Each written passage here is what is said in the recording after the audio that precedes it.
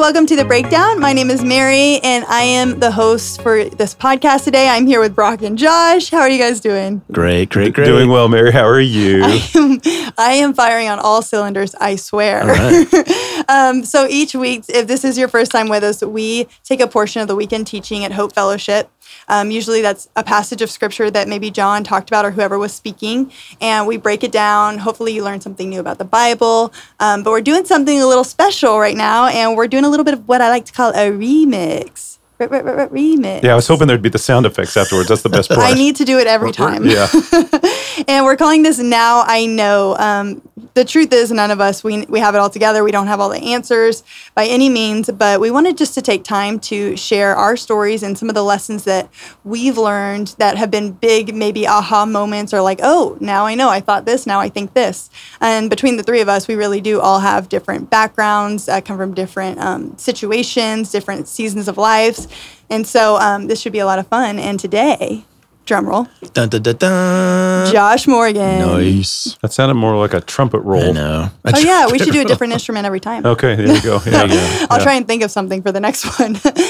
But Josh, can you give us a little bit of your Hope history, kind of what you do at Hope and kind of how you got here? Right, yeah. So I have been at Hope for 2 years. I'm the Grow Pastor at the Frisco East campus.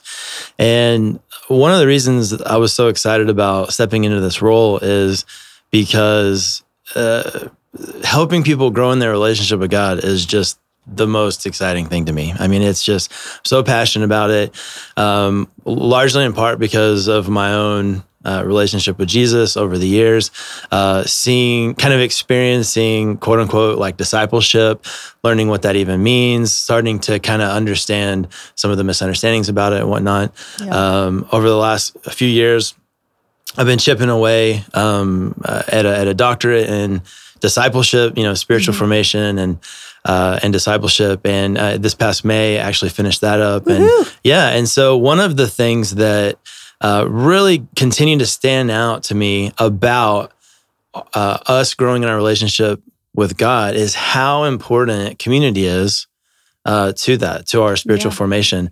And I was really excited to have the opportunity to talk about community because I think that is something that, one, we're all in it. We all have relationships with other people. But two, I think that when it comes to our spirituality, us being Christians, our involvement with the church, I think we often kind of misunderstand not only the impact that community has on us in our relationship with God, but also kind of our role and kind of our individual purposes in community. Yeah. And so, John, I had a clarifying question. So when you talk about community, you're talking about relationships with other people, not the show that was on NBC. Oh, yeah. That's a great show, though. Okay. I just want to, because I was confused. Different community. Okay, good. I just want to make sure. Thank you for that clarification. Nope. Community. So typically, maybe in the church realm, we would think of like small groups and things like that.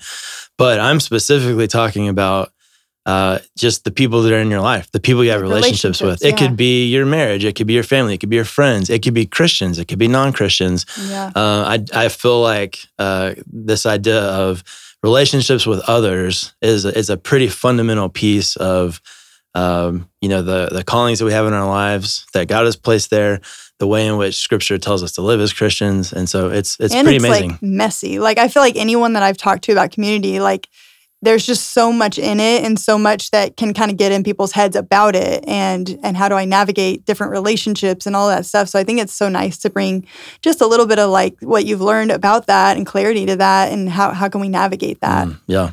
I think one of the maybe kind of benchmark moments in my life where I really started thinking about this was several years ago. So I would say I've been in some capacity overseeing small groups for close to 20 years. And a while back, started having this kind of funny thought of like, I'm the small group pastor, but I don't really like small groups. Like there's not a whole lot of small groups I've ever been in where I was like, this is great. This is life-giving. I look forward to this. But there also have been those. Yeah. And so to kind of been a part of them or long enough to really start to maybe see some of the differences in what those things were. And I'd be willing to bet maybe the two of you or other people that are listening have probably had similar experiences as well. Yeah, because there's been definitely instances where you're part of you're trying to force community, Yeah. and it feels like we got to go to this again. And there's other times when you feel like community is just like a lifeline to Yeah. having peace and hope and joy and understanding, and like it just means everything. And so there really is a fundamental difference when you've experienced both of those things. Yeah.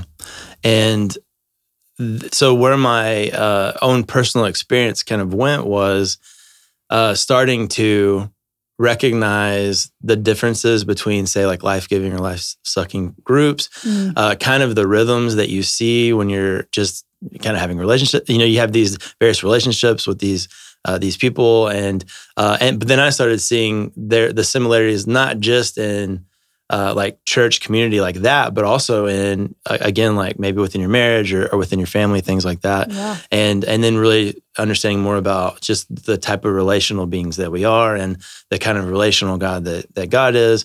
It really is pretty amazing. Yeah. And so I read this really great quote several years ago that I think helped me have a bit of a mind shift when it comes to thinking about community. So how do I think about other people? How do I relate to other people? You know, how what's their experience maybe with me in relationships or whatever. And so, but the quote was, of all that we value, what is most precious and what is expendable? I thought that was pretty powerful. Of all that we value. So it's not devaluing any of those things, but of all the things that we value, what is most precious and what is expendable? And now I think I read that from like a teamwork type book. You know? Okay. So it was kind of like maybe team building or a leadership type book. And yet it was such a profound quote because it's so easy to think of maybe our mission as Christians, the things that like Christ has called us to do.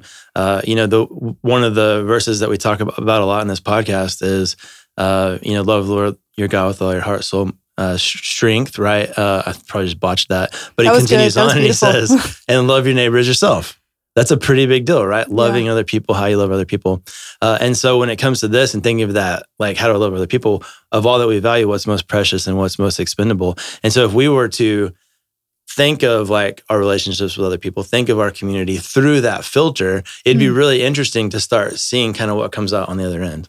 Yeah. What, like not diminishing anything that's important or that we find value in, but what is that thing that's ultimately most valuable? The thing that everything else needs to hinge around. So a really helpful verse is in Philippians 2. I think that this helps kind of bring that priority to the surface. And so the Apostle Paul wrote this, and he says, do nothing out of selfish ambition or conceit, but in humility count others more significant than yourselves.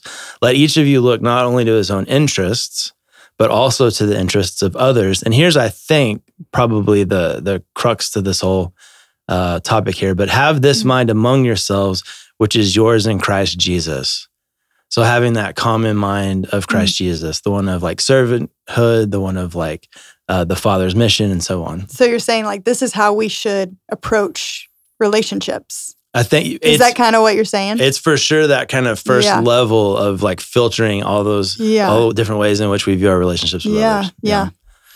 So some people hear this and like, there's this idea here, and Josh, if you wouldn't mind tackling it for just a moment, like considering others better than yourselves or considering the needs of others above your own. So when you think about community, when you hear that verse, what does that spark in your brain?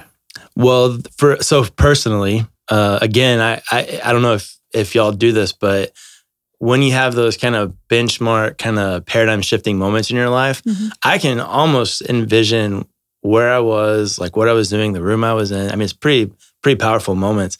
And I remember there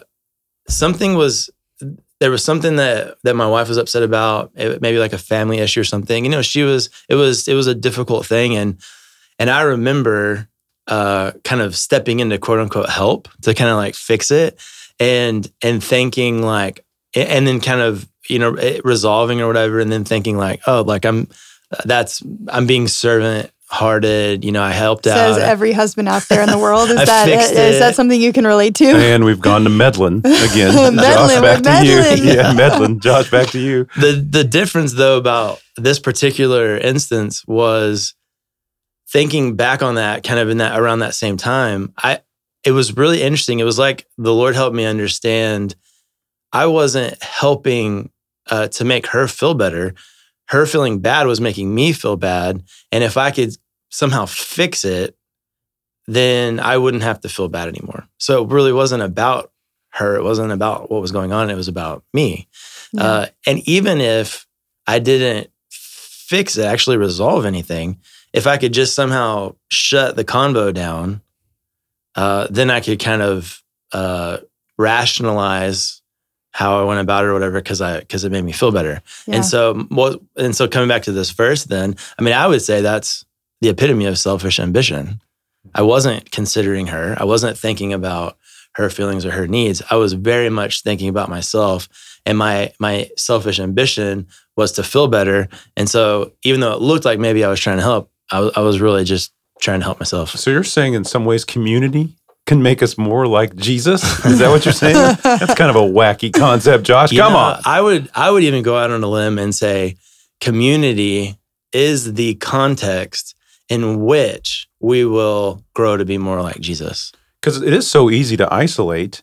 Oh my gosh. And yes. you don't have to deal with negative emotions, negative thoughts, pet peeves, other things that people have. But then you get around other people and all of a sudden you're confronted with all these different ways of thinking, different ways of doing things, different behaviors, bad behaviors, good behaviors. And you're confronted with all these things where then you have an opportunity to be like Jesus, which Philippians is asking us to do. Yeah. Yeah, and I think a lot of people, they resist because of those challenges, and almost there's this idea, and I'm not saying it's a wrong idea necessarily, but that self-care of like, well, where is that line in our relationships, in our communities where we can, or the community we find ourselves in, where we're saying, okay, I'm self-serving, or no, not self-serving, I'm being selfless in my view of community, but where is that where it's also like, that self-protection at the same time, but a healthy self-protection. Where have you navigated a little bit of that, and how would you kind of respond to that? Yeah, and I would be interested to hear what Brock has to say about this too, with his experience with regeneration and stuff like that. But I definitely think it sounds kind of like we were talking about healthy parameters and things like that. Yeah, and Absolutely. boundaries, Yeah, and not going too far into like I'm not about me, so I'm just gonna suck it up and put myself in the situation. I think that like we have these kind of God-given desires that get hijacked by sin all the time. Yeah. And so even the people that are incredibly like others-centered, sin can still take that, distort that, hijack it, run amok. And so you still have to, I'm no expert in this field by any means, but I'm assuming that's when you get into the territories of like codependency and things like that, and that's not good. And that's not healthy community. So that even the heart bent towards something like that still needs to be redeemed by the Lord, right? And so, and I think about this, and I go, thank God that Jesus he didn't go about everything the way in which I would have. He went about it in the way that he needed to, that he wanted to, and so that was. If you continue reading in this passage, he didn't. Even though he was in the form of God, it says he didn't count equality with God a thing to be grasped. I mean, he was God in flesh, and didn't kind of like throw that around. And yet, that's I struggle with that temptation all the time. To want to do my own thing, to want to get my own way, to like think that I know best, or whatever.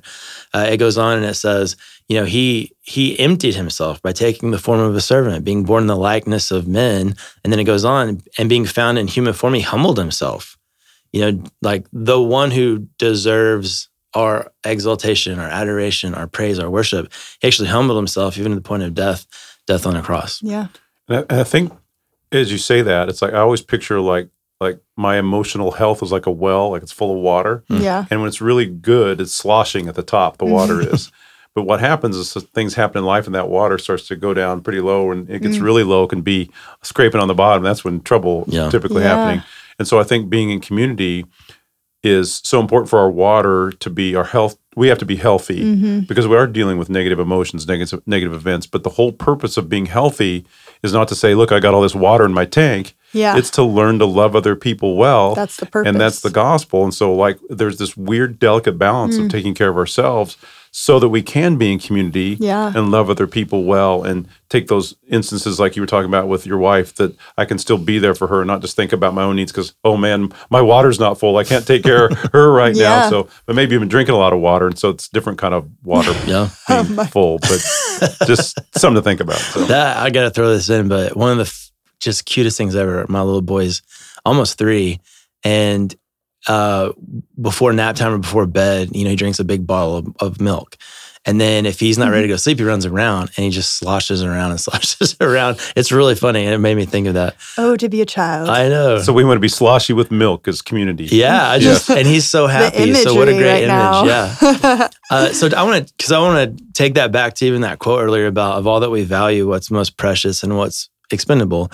Because now in the context of community, if the thing that's the most valuable to me is my relationship with Jesus, honoring him, worshiping him by serving others, and so on and so forth, then that's going to impact the way in which we relate with other people. Yeah. That's gonna begin to transform like the motivations that we have with our relationships.